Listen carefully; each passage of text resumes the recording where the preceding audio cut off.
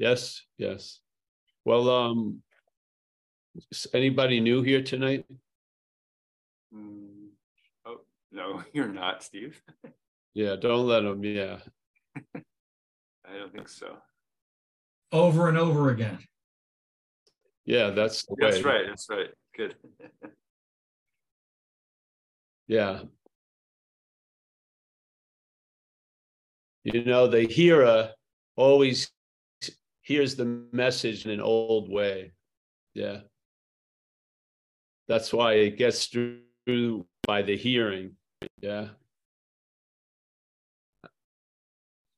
When the hearer arrives, it's sort of nuded in a way.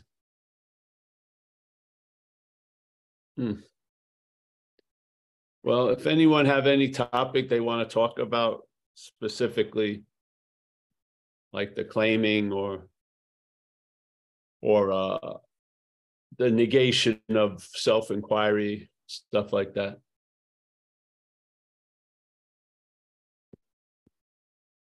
No?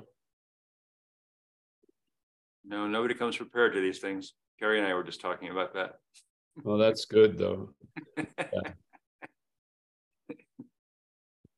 Well, with the presentation at this one lady I really liked, she came to the early talk Saturday, and then on Monday she came to this other one, and I was sitting up in the front and people were coming in, and she sat in the front across from me, and we started talking. And you know, the live meetings never start on time. As soon as there's some people, they start. And so she was talking about how the other day she felt that she had the permission to leave the satsang, which she had been in her spiritual seeker days, which was the day before that. She would never leave.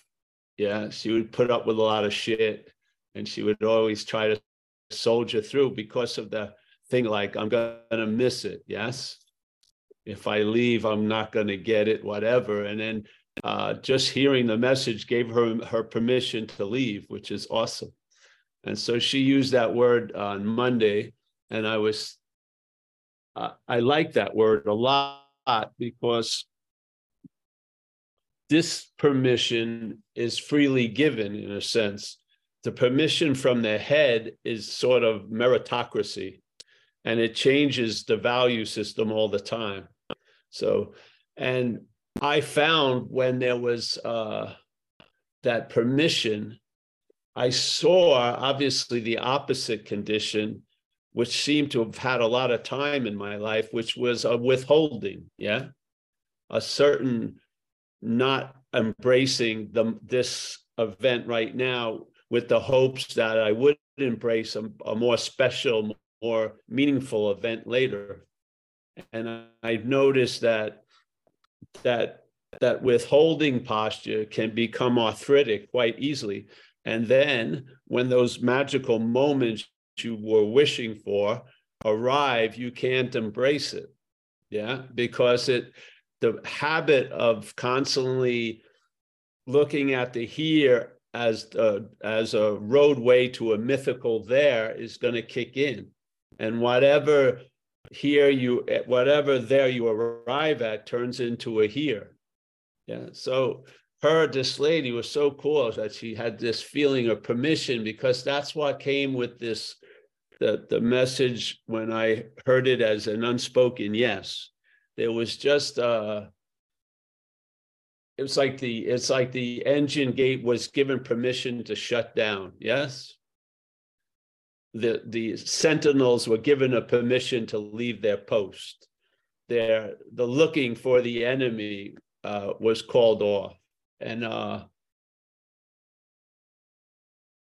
because when the head is playing God, basically it's almost like an extortion. We have to earn or work or jump through hoops to get permission just to be okay. And I think it's time that's enough of that. Yeah, that slavery can be over right now. And just like it exhibited in her by leaving that day and then joyfully coming back, not as if she had to go to the talk, but because she wanted to go to the talk. Yes, it was just beautiful. And then we were driving down these rocky roads, which means every road in this town. And she was walking on the sidewalk, and we went by, and she was like a little girl, like skipping down the road. Yeah.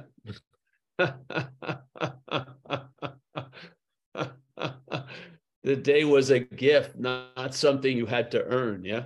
It was beautiful. And so these are the examples or the demonstrations, sometimes small, sometimes large, of traveling lighter. Yeah. Just in her world of learning and seeking, she never had permission to leave. Yeah. She never had permission that I want to do something else today. And then just one satsang, and that permission was available. I loved it, really. It was just lovely. So we have a statement in recovery, and recovery is really the emphasis in recovery. The problem is seen as residing in the small m mind. Yes. So in recovery, the first thing that's necessary, first thing is to not drink a day at a time, but the recovery isn't about not drinking. The recovery is about recovering from the underlying causes and conditions that compelled this action figure to drink. Yeah. So the recovery is from that. You can stop drinking today, but recovering from the underlying conditions and systems for some of us needs a way of life as this action figure. So first thing in this whole program of recovery is quit playing God. It doesn't work. Now, first of all, most people, they believe maybe they have a God in their life, and they're hoping that God's playing in their life. But I don't know if a lot of us come to that clarity that there's something in us that's playing God. Yeah. And it seems to be located, if you need a location, or it's broadcast, seems to be coming from the mental activity, the narration, and the presenting thoughts as a certain continuum, all like wedded, or all like balls in a necklace held with the mind. Yeah.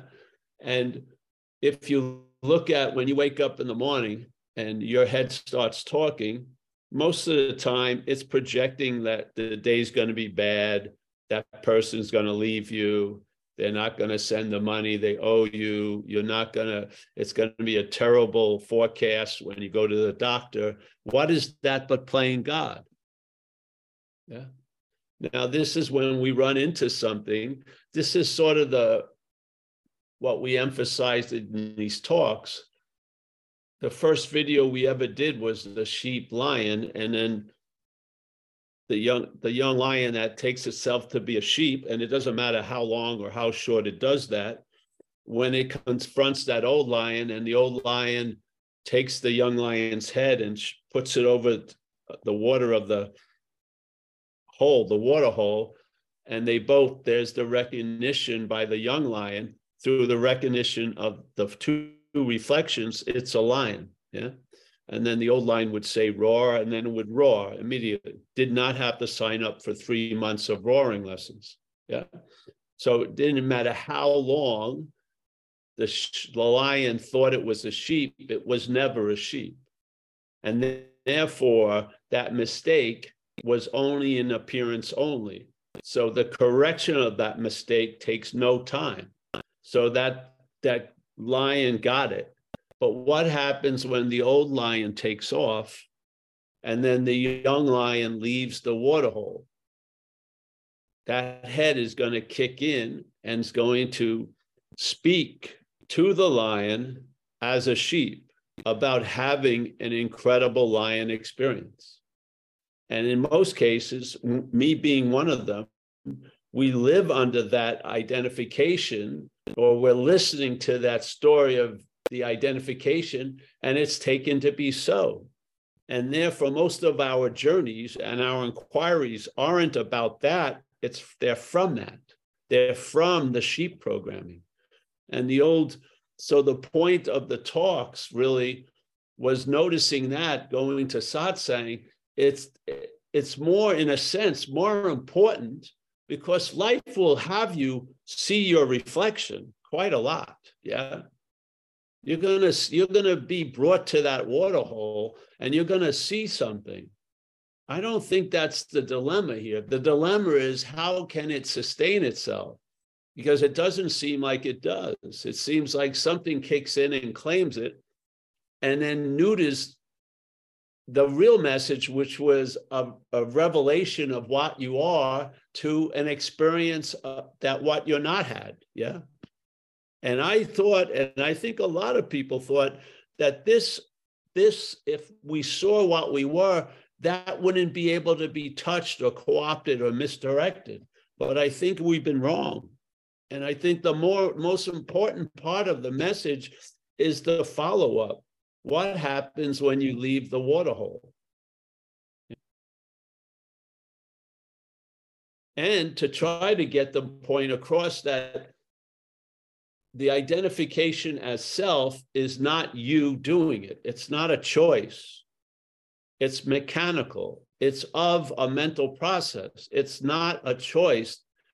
And the feeling of it is a choice is a product of the mental process, because it has us as the doer of everything. And this is what surprises and frustrates people, because they feel like they've had this huge peak experience. They saw with utter clarity nothing and everything like that. And in a couple of days or a day or an hour or maybe a month or whatever, the head kicks in, and by course of the head kicking in, they're still under that old assumption. The clarity about everything else wasn't available about that. So how do you get that clarity? Yeah, I think it's through satsang, tell you the truth, because then you already have the evidence of the sheep arising after peak experiences, probably, but it's not bringing that ease and comfort it would if it was seen clearly. When you see it clearly, there's no you now know that the epiphany and you saying you're having an epiphany had a relationship. When you get to the party, it sucks. Yeah. That's incredible news. That's incredible information. Because what is the information that's most valuable about a failed system is that it's failed. Yes. And so now you've heard new possibilities. You've heard that maybe I am what I've been looking for this whole time. And if that's true, why have I been looking for it for so long? Because there's been an act of being identified as something else. Are you in that act? No, you're the listening of that act. So the hand doesn't even find itself going into the glove. It starts from being in the glove. So it's quite easy to see everything from the glove's point of view. And even the topic of the hand will be seen as a topic the glove is entertaining. I feel you need some kind of invitation.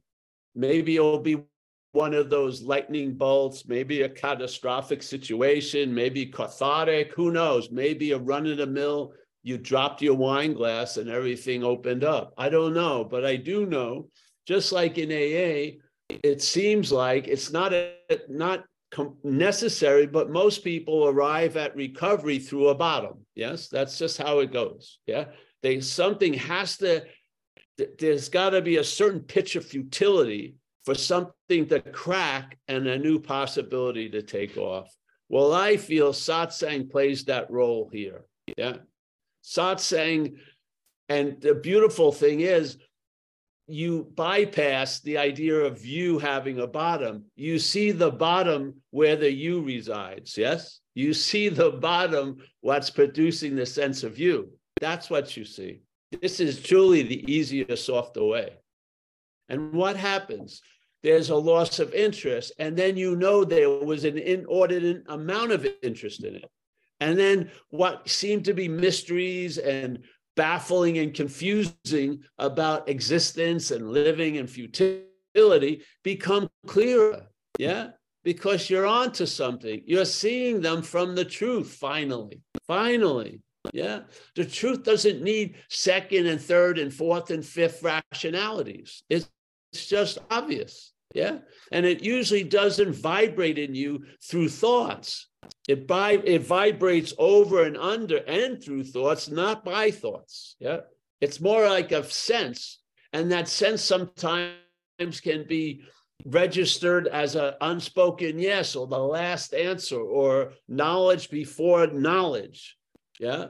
Or that which is before the seeker, and therefore cannot be sought. Yes. So it's just beautiful, beautiful. And it was really nice to see, what I see sometimes in Zooms and people's facial structure change and shit. I was seeing them at the live meetings. It was great. It was very, very nice. And of course, there was a lot of resistance because it's a spiritual center.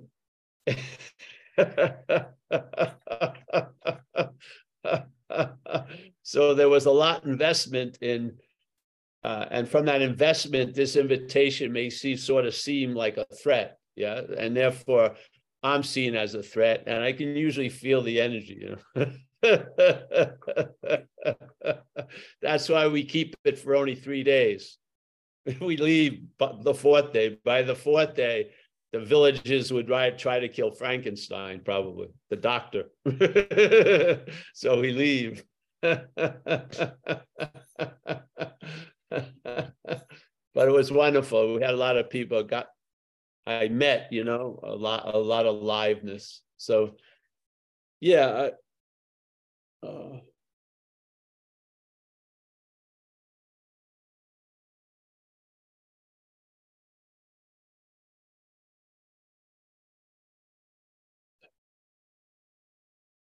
It's sort of like, would you do anything to, ride that Bugatti for one night or to drive a Toyota for 20 years? Yeah. I think in time, you'd much rather have the Toyota, much more reliable. Yeah. So for me, the dog shit awareness that you may not have a sky full of fireworks every night. You may not have, the pulsating oneness of the universe. But you'll definitely have an ability that was unfound before of traveling lighter. And you'll definitely have a sense that it has been given. You don't know to who or from what, but there's a sense of gratitude and honor and awe that in this case has arisen, yeah, by something that's anonymous having such an intimacy in this life. Yeah. So I'm a real believer in dog shit awareness. And yeah. So if anybody has any questions, the dog does. Yeah. Mike, anyone have any questions? No hands yet.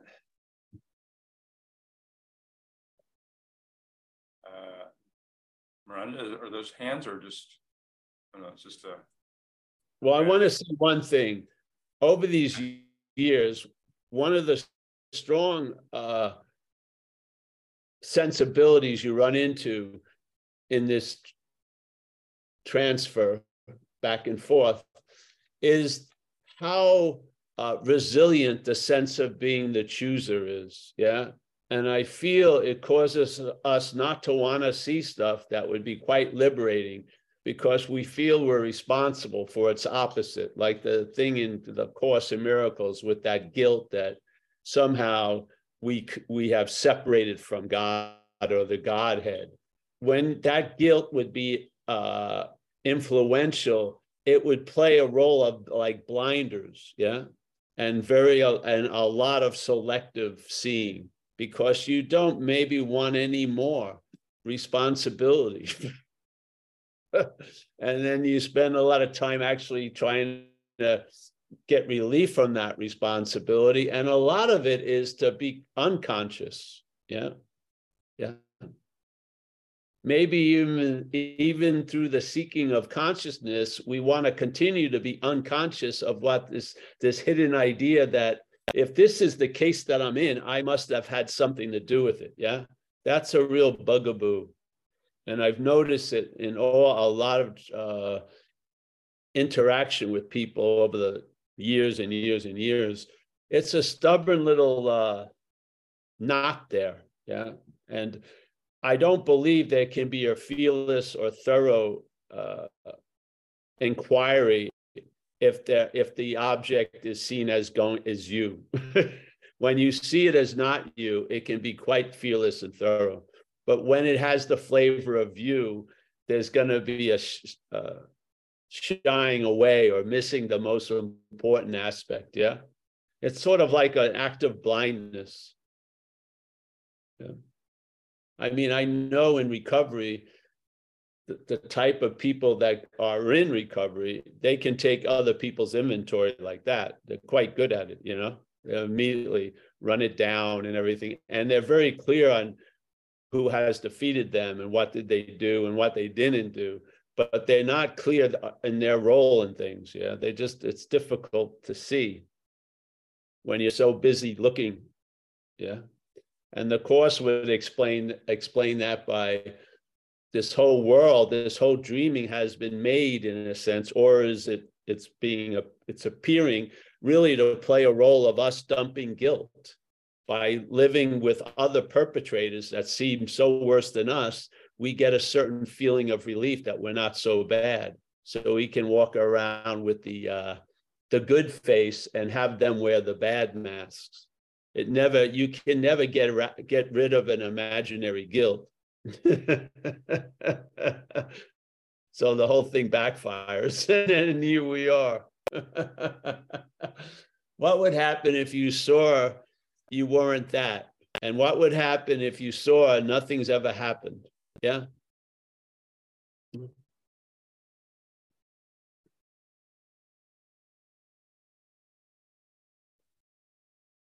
Would you be seeking forgiveness, and especially your own forgiveness, if you saw nothing had ever happened to be forgiven? I believe many of us have had that hit. Yeah. But it usually doesn't get much life. It gets sort of suffocated quickly by the mental activity. But sometimes it's enough, especially if you back it up with satsang, you'll see through it. Yeah. And there'll be what they call the atonement available. So, yeah, nice to see you, Lisa. Nice to see everyone. You got a hand up from Matthew. Bring Matthew on. Where is he? Hey, Paul, I'm Go hanging ahead, out with the Lions here. Oh, good. You just touched on my question, which was around making amends. I've been thinking about that with my children because I realize, I've grown a lot through Al-Anon and through the 12 steps, and I've had a spiritual awakening also thanks to your satsangs and meeting you, and you just touched on a little bit about the atonement. And to be honest, I've been challenged to understand. I'd like to understand a little bit more about that and about making amends in general. And in your book, you talked about how you went back to the store and you handed the guy, $50, and you were then free. There was something about the process freed you. But do you mind talking a little more about making amends and how atonement and amends are related? Well, yeah, it's a weird thing. By not making the amends, you may never see atonement. Even though the atonement says that there's nothing that ever happened. But in this little paradoxical activity, you may not see that when you haven't made the amends. Yeah. Right. Okay. That's the paradox because there's something inside, I am that, as you said, the dog that shot on the lawn. I'm not that dog anymore. Right. That's right. So, but I haven't said to my children, like, hey, I'm sorry for the way I was behaving back then. I thought that was a more, I thought that was helpful. And now I've learned through the spiritual awakening that it wasn't. And, I'm making a living amends, Paul, the way I deal with them and interact with them. I think that's the best way, Matthew, is the living amends. I don't know. Should I acknowledge it, that the dog shat on the lawn, Yeah, but I don't, sometimes that old spiritual seeker goes to extremes and you may try to do too much. Yeah, we're not that important. So yeah, I think the living amend is the best communication. Yeah. Okay. That's my humble opinion right this second. Okay, because something in the back of my head is like, just say you're sorry about the dog shitting on the lawn, but you're not that dog. You never were, but now you're not that dog. I wouldn't say that to them. I would act as if you were the dog and just make the amends. Okay, good. So just, yeah, I'm sorry about that. And now I'm doing a living amends, and they're familiar with the 12-step program. So I think I don't know if I'd have to go into the living amends. I'm sure they're picking up on that. You don't have to proclaim that. Just say, hey, yeah, this is part and parcel of the program of recovery, is to it's not you're not asking to be sorry. You're just proclaiming that what you were doing then, you're not going to do now, so to speak. Yeah. Good. Okay, yeah. Good. It's an amend. It's not like a mea culpa. So an amend is to change. And so you've changed. And that the greatest evidence of that would be the living amends. That's probably because, a lot of what we do speaks a whole lot louder than what we say. So. Okay, good. The interesting thing is the trick with what we said. Yes, in the atonement, nothing's ever happened, so there's nothing that's needed to do, and yet you still may need to make the amends to see that.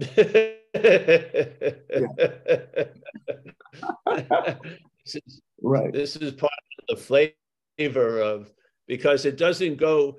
People would say, well, why do you do that? Well, that's the funny thing. Yeah. So you could have talked, like mathematical physics to prove the atonement means I don't have to do anything, but it won't work. Yeah. And then when you make the amends, you see it in a much more, let's say, nutrition-rich environment. And now yes, nothing ever happened. Yes? And that's true, funny. Paul, because my high school girlfriend, my first girlfriend in my life from, 45 years ago, called me up and asked me out to lunch, and it was out of the blue. And, I said, I want to make amends to you. This was just, last year. And she said, what are you talking about? There's nothing to make amends for. But the fact that I made amends, it gave me tremendous freedom. Yeah. Yeah, exactly. Yeah. And the thing is, that's happened to so many people where you've been dwelling on some terrible thing, and when you finally meet the person, they don't remember a damn thing about it. That's what you said. It was just taking up all this space in your head. And so therefore, by going through that ritual, or that process, it brings you there.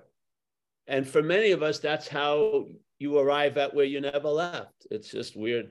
Yeah. But this is what happens with people, I feel.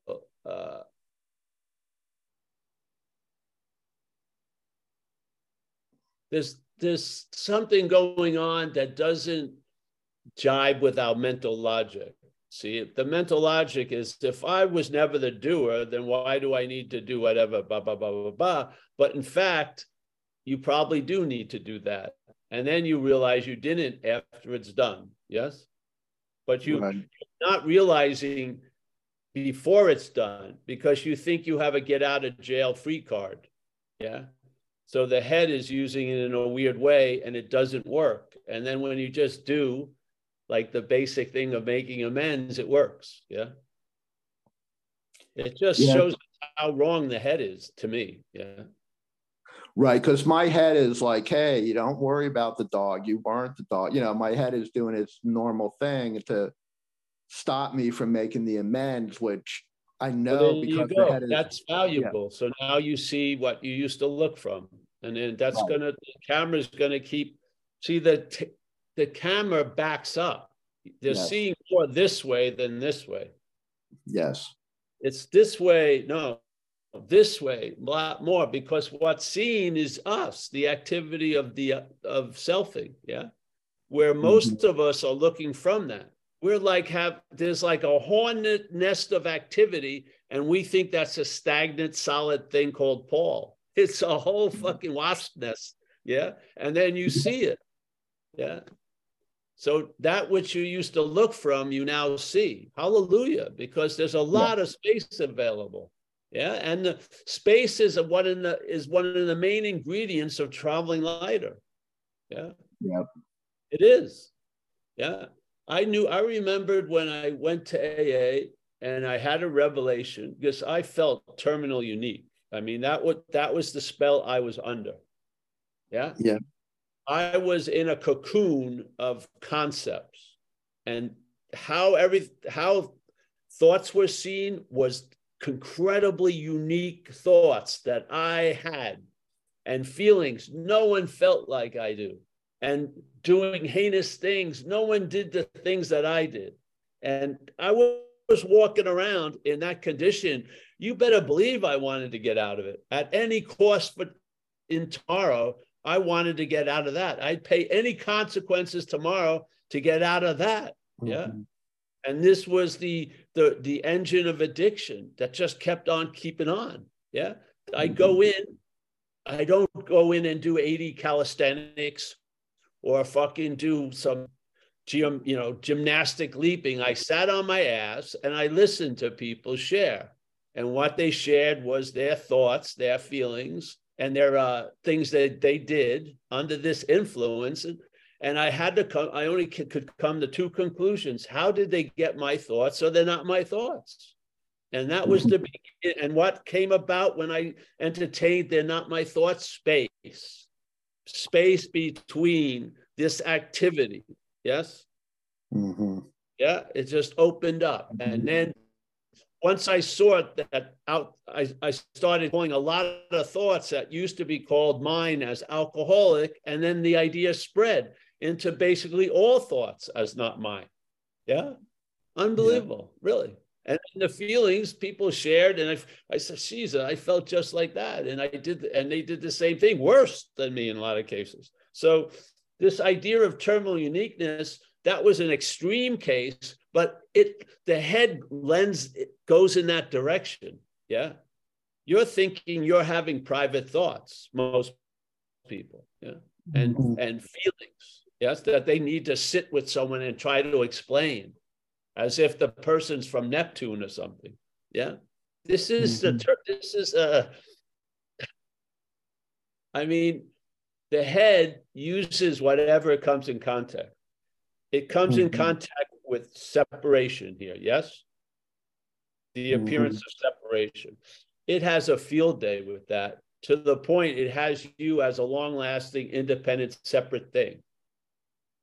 Completely an island on your own, yes? Which makes incredible amount of difficulty in communication. Really, people, yeah? Because everyone's walking around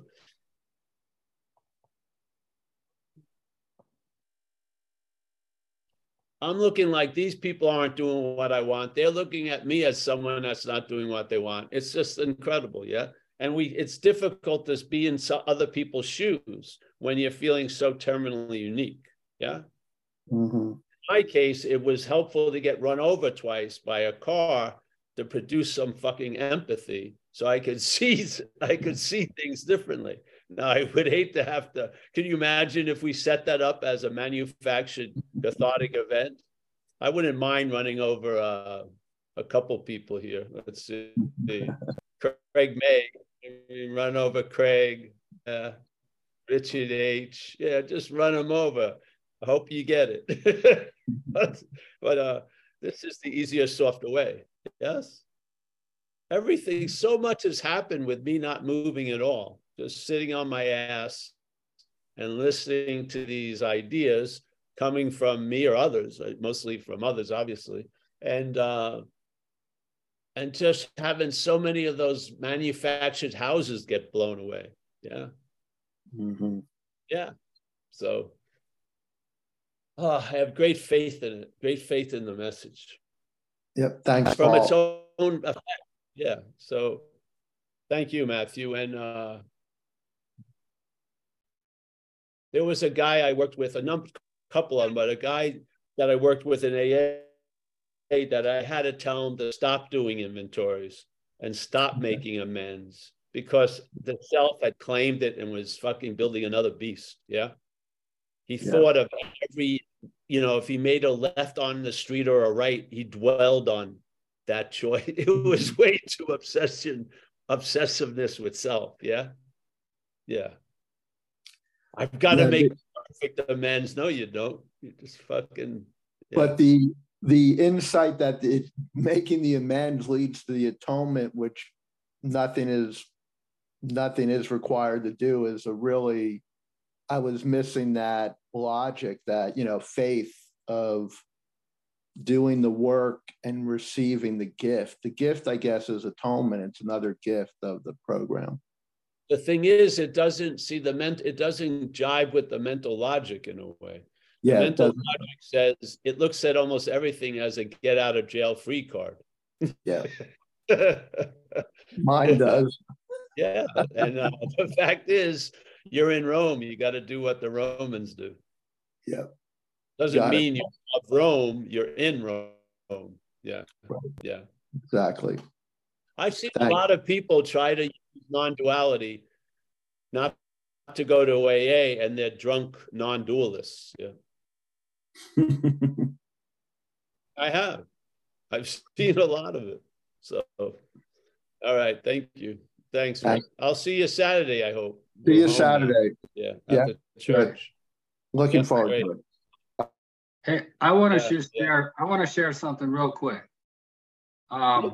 This is Carrie. I have my youngest daughter. She's 22 now, and when she was 18, she never saw me drink or get high because I was sober for like 12, 15 years. So,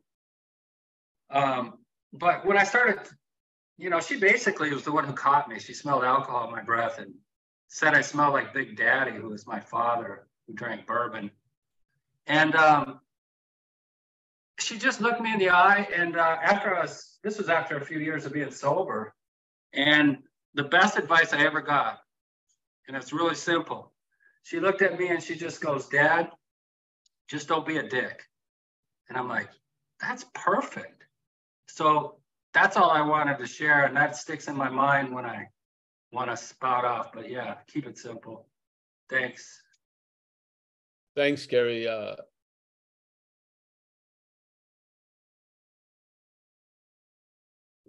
I'm going to curb my humor today. So anyone else? I was going to mention that there's a nice statement in the Course in Miracles. I don't know what I mean by nice, but it reminds me of like AA. It has the mirror images of the investigating resentments, and then checking on what you assume other people's resentments are towards you in the amends. So as far as usually most people refer to that your only responsibility is to accept the atonement for yourself, and then there's the other one that's kind of like the Bodhisattva vow, but very short, and it's to not see anyone else without the atonement.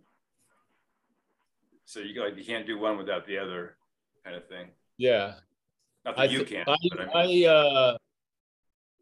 That's getting into too much slog for me. I would just question, who is it?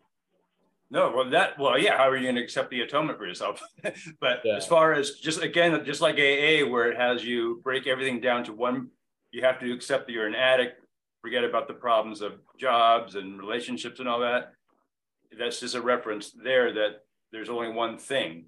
I'm not saying it's easy compared to this, but I'm just pointing out the mirror image. The Course in Miracles does on almost everything always have a mirror image statement. So it's not just like a court, just like AA, yes. like AA does that. But the thing is, what that's Kind of looks completely different at night with all the it works nice up there. Oh, really? Sorry. wow, that was that was someone's inner head on breaking out. I would want to get to bed soon if that was going on. The thing with this is, this is what happened when I would read certain stuff from the reader, from the head, yeah? It was daunting because when they described that I have to do something and I wasn't doing that and I didn't see that way, it exempted me from the inherentness of the condition that I am. Yes? And it was going to be either a subtle or another form of I have to climb over this fence and then I get the vista. Yeah. That to me was a slavery I found in spirituality, just the way I was reading things. Yeah. So I'm a real believer in the simplicity of what we share about a statement Ramana Maharshi commented on, which is a question he heard many, many, many times, is it free will and predetermination? Is the free will predetermined? Yes, whatever it is. And after he answered that question, he said, really, the value in all these questions is to ask, who is it that has the question? Yeah. So who is it that believes they have to do this, this, and this to get there? Or who is it that's saying it's impossible for me to get there? Yeah. Both, doesn't matter, wanting to do it or not doing it. There is no one there. Yeah. Not as we hold the one, which is really a long-lasting, independent, separate thing. Yeah. Someone who has the attribute of consciousness. Yeah. Someone who is the seeing of that, the hearing, the feeling, the taster. That sense to me is the target. I always like to point at, because some of the stuff where I was coming from when I read it sounded like an order, yes? And I wasn't up to the task. And being not up to the task made me have this weird sense of guilt and shame. And then that I was and because of that, there was a disqualification. Yeah. That's actually why tricky move. That's why I noticed that statement when Ding was after being around this message, and I realized it was because of what you're talking about. Like that's how I had always heard the Bodhisattva vow. Like no way. I mean, how are you ever going to be be there for everybody's salvation, or however it says it. So I understood what the Course was pointing out. It would have been just as hard as the Bodhisattva vow. How do you see somebody else without the atonement? How do you not see that? But after this message, it's like, oh, that's just the Bodhisattva vow with trying to make it clearer or break it down or something, without having to spend lifetimes or whatever. The idea of that. What tries to see it is the seer. That's the blindness of it. Yeah. Possible. Yeah. Yeah. Some of the things that Bodhisattvas did was expression of that state they are in. It is not a way to arrive at that state. Yeah. Yeah, because you can arrive at that state. It's non-arrivable and it's non-refundable. Yeah. But the way we read it, we give it time and we give it distance and stuff like this. That's the importance of it. the statement about the bodhisattva isn't important. What's important is to notice the reaction to it. That's where the value lies. Yeah, I feel. So it's the same thing as Ramana, I believe, was implying. You know, the questions about free will and nothing, it's the value of using those to point at, well, who is that? Yeah, or what is that believes it has free will? Because the assumption is it's us, yeah, and then that us and free will it just gathers weight every time and every space, yeah. But to see that it's not you is the essence of traveling lighter. It's not that things change, it's how they're traveled through or with or as. That's what changes, yes? Yeah.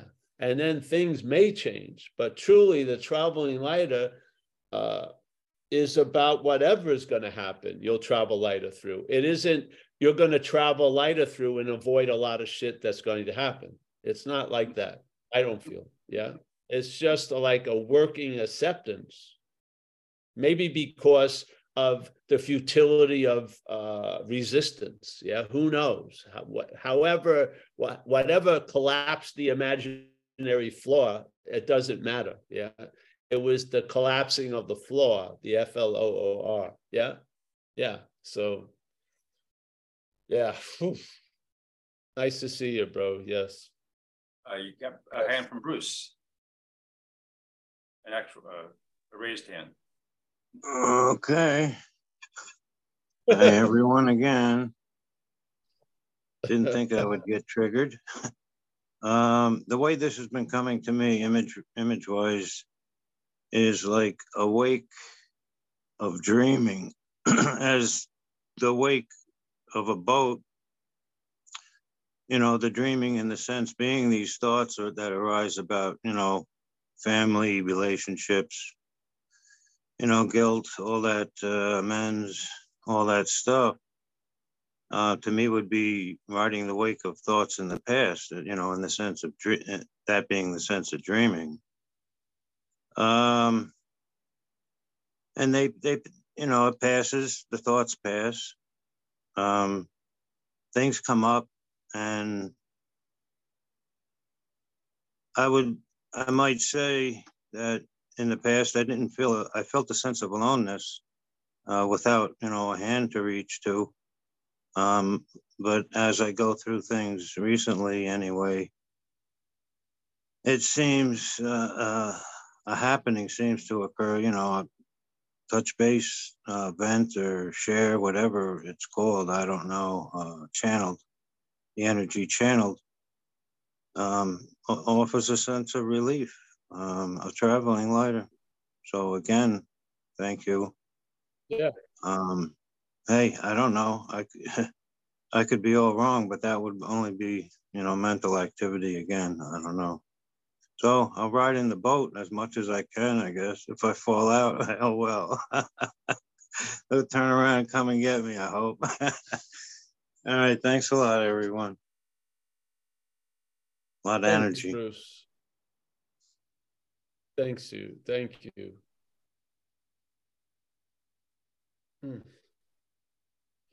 A lot of times, don't we arrive at the state of I need do nothing by doing a lot of stuff?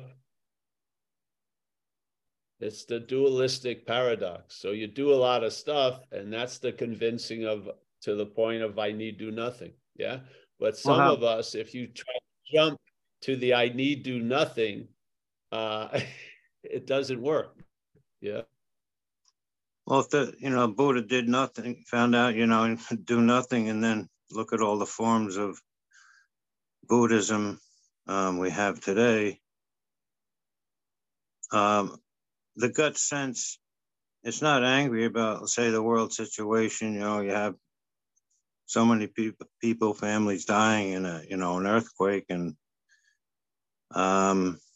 yeah, the mind can go places, but to feel the feelings, you know, the thoughts, my heart goes out in a sense, and yet there's a certain faith, trust in what is that at least being here now is enough to, you know, travel lighter with. Yeah. That I can share, you know, be open.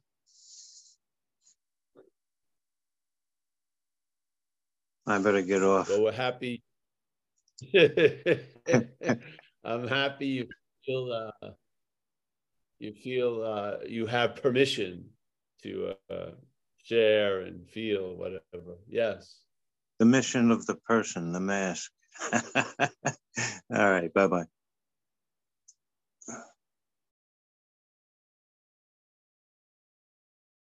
Anyone else, Mike? Oh.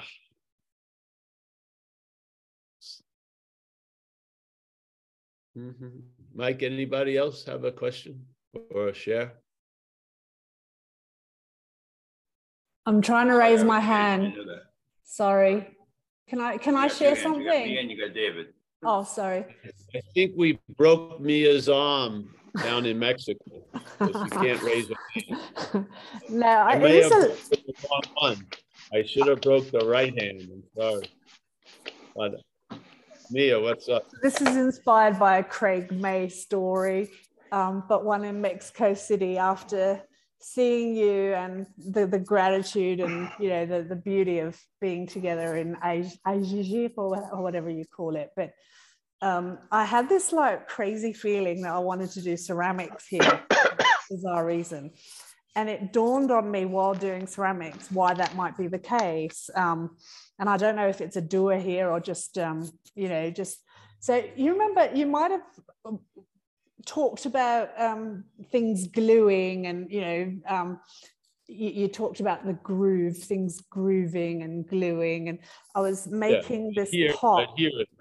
Yeah, so I'm making this pot with ceramics and all the things that need to happen to make this bloody thing stick, right? You got to cut grooves into the clay, and then you got to put layers of mud and clay and more layers and more layers, 3 layers, and then to get it to glue. And I'm thinking, fucking hell, mate, like this is what it takes to make a simple little pot, you know, little pot. And I'm like, and it was almost like it was echoing your words about grooves and this. And while I was doing that, I'm like thinking, look at how much it takes to make something stick, you know?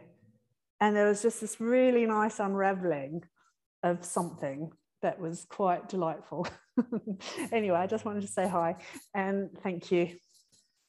Oh, great. Yes. Yeah. Yeah.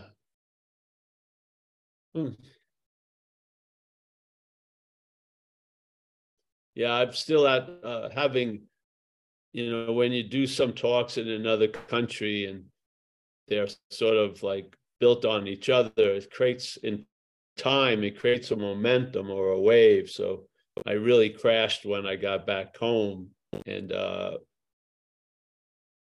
physically and energetically, really. And okay. I'm coming out of it now, but it's amazing how you know, I've had the opportunity to share a lot over the years and travel and do it a lot. And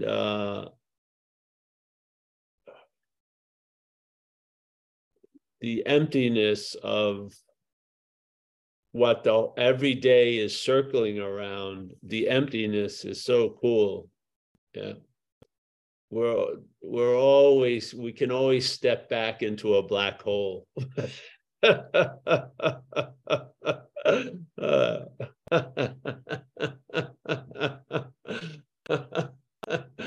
Wouldn't it be nice in a weird way if they had a stream of your action figure life and a lot of it was empty? There'd be big chunks of empty. And just even with a little chunk of empty, it truly brings into stark contrast the appearance of reality in the the continuum of the action figure. There's these giant holes blown out of it, empty. It's sort of cool.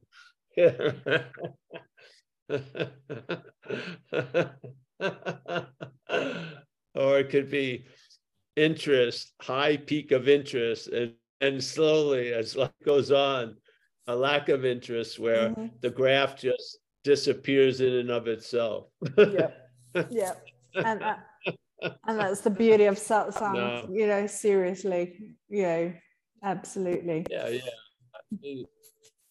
To have something that's so appear to be so, there's got to be a lot of layers that are constantly put on, and at any moment, the unstuckness of it is always available. But there's a lot of work to appear to be something that you're not.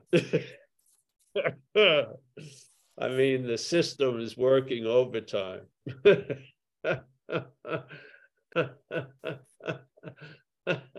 Don't you ever wonder why that at night you dream of bodies most of the time? Or there's dreaming of bodies? Yeah. That's all dreaming, yeah. That's which is dreaming the bodies is dreaming of bodies, yeah? Yeah. The dreaming is not of bodies. The dreaming is what it is, and what it is appearing as bodies based on certain conditions and certain grooves and certain imaginary adhesions. And you know, the emperor is always truly appearing on having no clothes, even though it's fully decked out in noble regalia. It's still naked, which is beauty. It's beautiful. Totally. Yeah. So it was nice to see you, honey, and it was nice to see Monique, my old friend, and Amelia and Coco, and Coco was such a nice hostess and really took care of all of us. And yes, and I don't think we left a mark, which is great. Thank you. Yeah. Oh. And coming to the AA meeting was a highlight as well. That was pretty amazing. Yeah, that was the magic in there for sure. Yeah. I'd say Paul, I'd say you left a mark. There's a lady skipping down the street. You left a mark. Yeah, there's marks that were left. Paul didn't leave any mark. Oh no, thank goodness for that, right? Yeah. So, anyone else? Hey, Anu. Jack and then John Luna. Hey, Anu, thank you for all your support. I appreciate it. And everyone else who donates time or a little or a lot.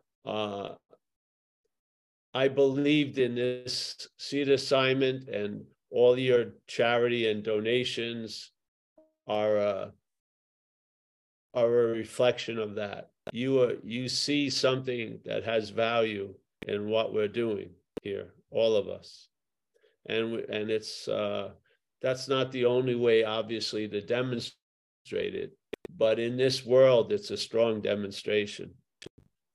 Because if there isn't one old idea that float, or if there is one old idea that floats around finances, is you're never going to have enough.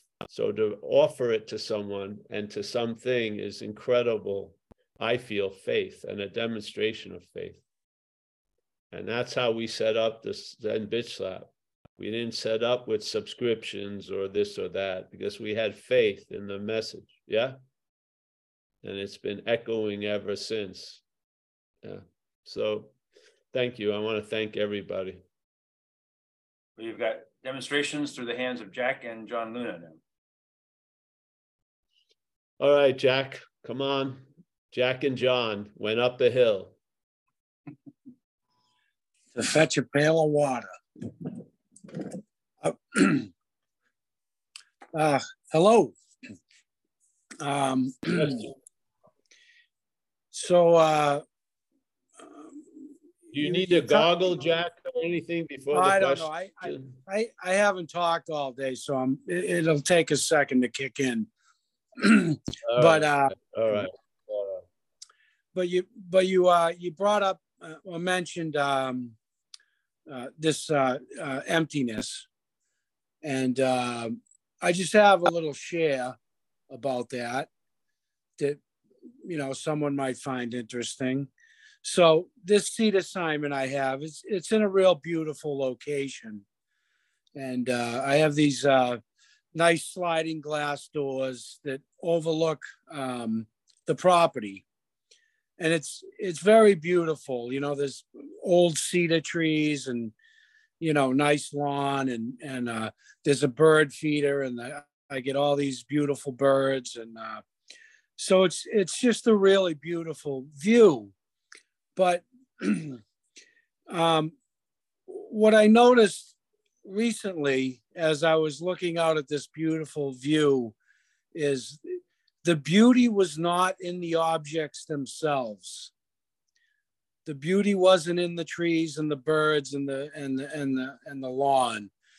The beauty was actually, the real beauty was in the empty space in between the objects.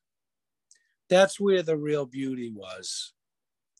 And I don't know. It was just kind of a moving. It was just a movement, and to understand that, and that it's that the beauty of that empty space that actually produces the beautiful objects.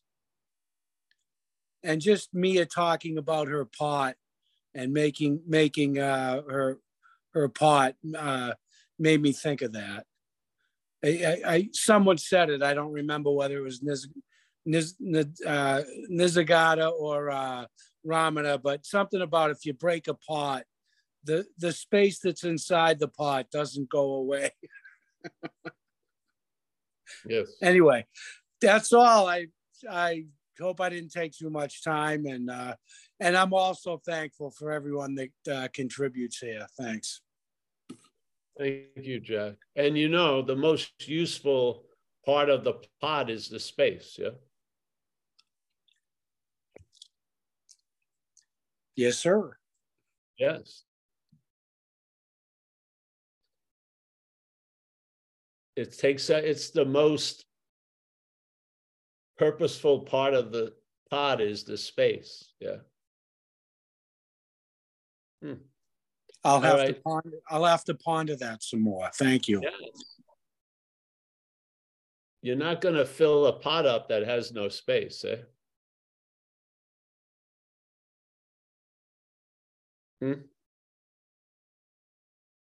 C. All right, John Luna. Thanks, Jack. Hey, Paul. John. Hey, what's up, Mike? Our messages coming through loud and clear tonight, but I did have a question. In regards to like relationship, and Yeah. You feel like you're falling for somebody. I'm sure of course you experienced it before your understanding took hold, and you experienced it after. And so there's like a desire like to really have it unguarded, this time, because a lifetime of being, like you had to protect yourself, or you feel you have to guard yourself or whatever. But then there's like the teaching is like you are what you're looking for. So like, why do you feel you need something that's not in your life? Maybe to share that, bro, John. Hold on. Maybe to share it. How do you mean, Paul? Well, if you are what you're looking for, you may want to share it with others. Yeah. Yeah, definitely. Yeah. But I find I don't want to be like pushy, but also like some people don't understand, and I don't even want to I feel like really like I like to share like because it's fun, because it feels good, it's like being in love too, in a way. But also, I realize like for some people, it's not comfortable. You know what I mean? Like they don't want to look there. I guess I understand. It's harder to understand now, but I can still remember. You know, but I think on another level though, like when you're talking about having someone in your life, you want to be able to have that kind of contact. You know what I mean? You don't want to, it's okay to get by like with the artifice in the world, right? But in a relationship, I can't see myself being able to do that. Does that make sense? Am I making sense? Well, if that's going to withhold you from finding out, then I don't see great value in that. Just find out. Just find out, right? Yeah, if the possibility is there, why meet it dead on arrival? That's just remember the I don't know type idea. See what happens. Yeah, and maybe events will bring you to that foregone conclusion, or maybe something will be new and go a different way. Who knows? That's the only way you're going to find out. Yeah, there's no shortcutting the activity of life. Really, you just go through it. You just and if it has something in store for you, it's going to happen. You can't, it's sort of like resistance style. Yeah. Yeah. So.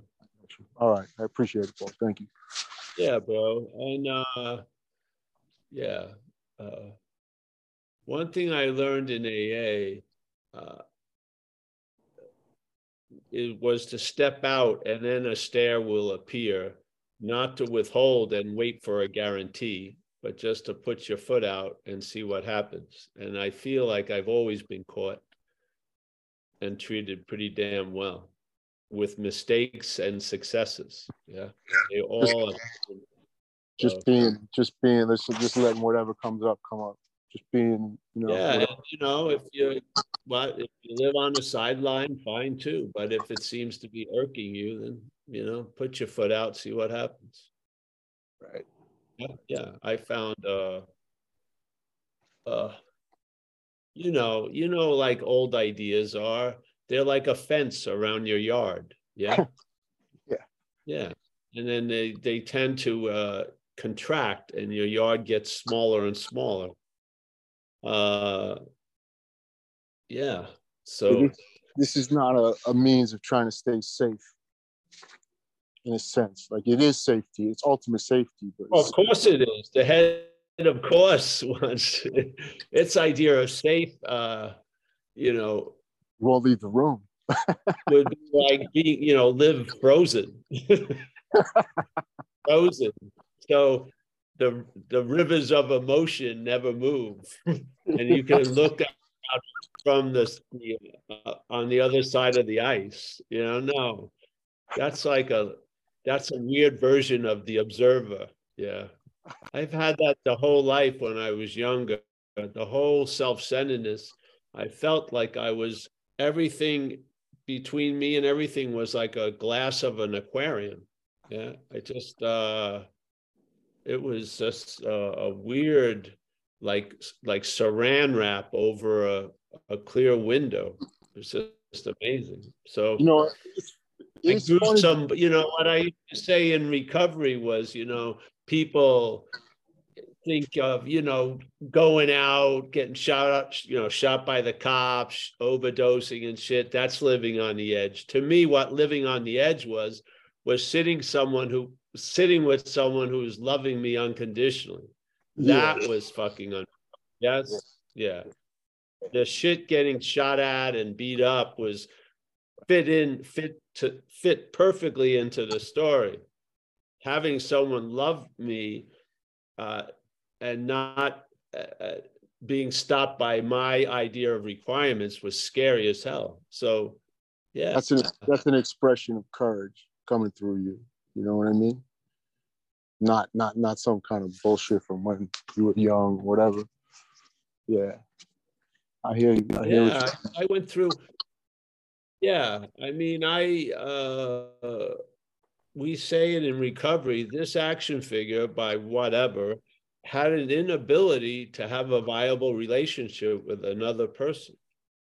And to fortify that defense, drugs and alcohol were used for many, and it actually, the head was using them to do a lot of other things. But basically, the rivers of emotion that ran through this were frozen, and the fish that were in that frozen water had a tough time swimming. Yeah, it was. Yeah, so I just took the I took the permission that the idea that something greater than myself was going to take care of me. That gave me a lot of permission, and the world of AA, I could take chances, and I learned I could face life successfully. Yeah, I could get rejected by someone I really wanted to know, and it didn't kill me. And I didn't go burn down her house or drink myself to death. Yeah, I learned I could face life successfully by facing life. that's the way I learned. You know, if I kept listening to my head, I wouldn't have tried anything. I mean, so yeah, and I knew a lot of shit that I thought was going to kill me can't. So yeah. So right. It's not about trying to be safe. I was running into the sunset just 7 years ago alone. And then I met Amelia, and it was like a invitation in there, and a Bing just said yes, and life conspired for us to stay and be together. And yeah, that's nice. If it was left up to the head and not being directed by somewhere else, I would have just tried to attempt to live out that solitary riding into the sunset, but life had different plans. I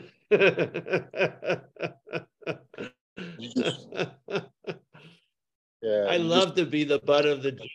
It's funny. You think you know all this shit. You can get blown away in a second. Yeah. So John, all our support for you, man. Take a chance if you like. I think so, man. I just gotta live, that's all. And it's like you said, you only find out how safe you are by living, you know?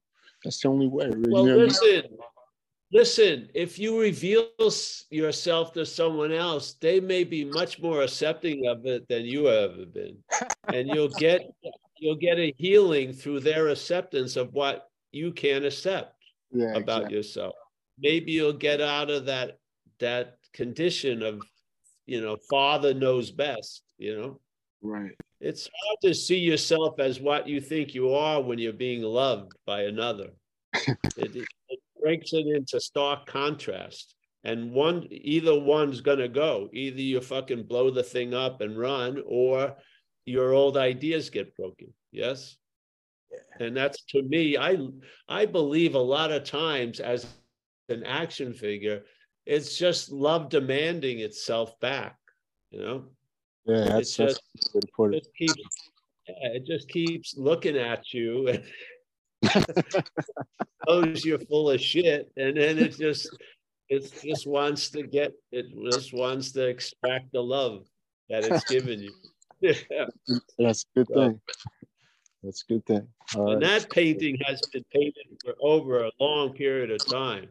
I've seen that it was a long portrait that was painted. There was a lot of effort put into that story, right? Yeah. Is that what you're saying, Paul? Is that what you're saying, that there's a lot of effort put into that story or that narrative? Is that what you mean by a long painting? No, the opposite, that which was being constantly invited out. It was the story that was trying to divert that. Then when I lost interest in the story, love could meet up with love, Yeah. Yeah. The oldest idea in you and I is the idea of being John and Paul. Yeah. Right. It's the interest in that diverts your attention away from what's really happening, that's full of potential. Yes, I mean, you want deliveries of certain things, but you demanded it to have come in the box that you want to have it come in. Life doesn't do it that way. You got to realize there's probably what's offered is always offered. You're just missing it because of a preconceived idea. Yeah. Yeah. So, good advice, man. Thank you, Paul. Thanks, John. Yes.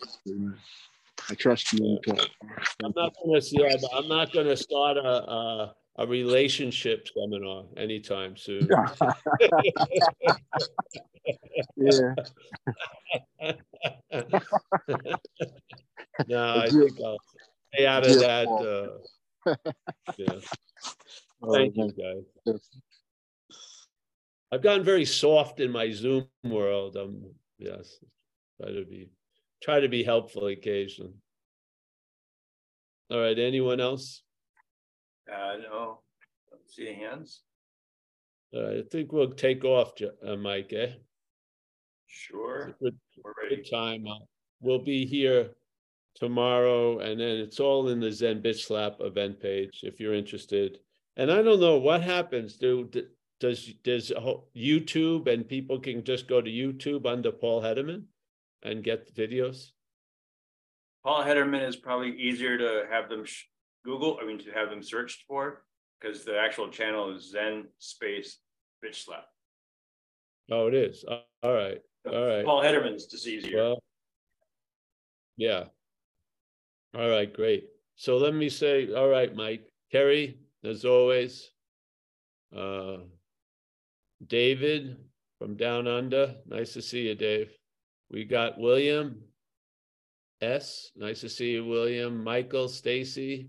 I hope to see him tomorrow. Marty, Clifford from Chiang Mai.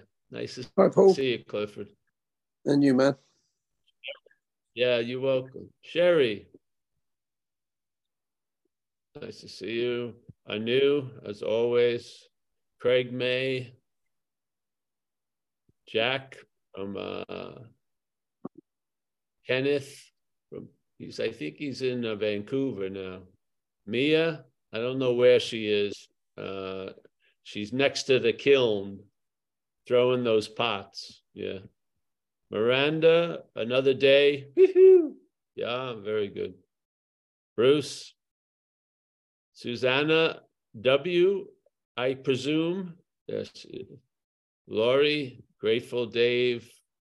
Let's see who else is here.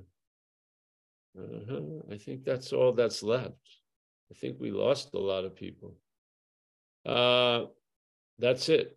I think. I don't know if can go to another page, but hey, if I missed you, I apologize. I'll see you soon. Thanks again, Mike. See you. Thank you. Sleep well. Yeah. Thanks, Paul. Thanks, Mike. Buddy. Hey, Kenneth. Thanks, Thanks, Paul. Mike. Thanks, Mike. Thank you. Good Guys. night.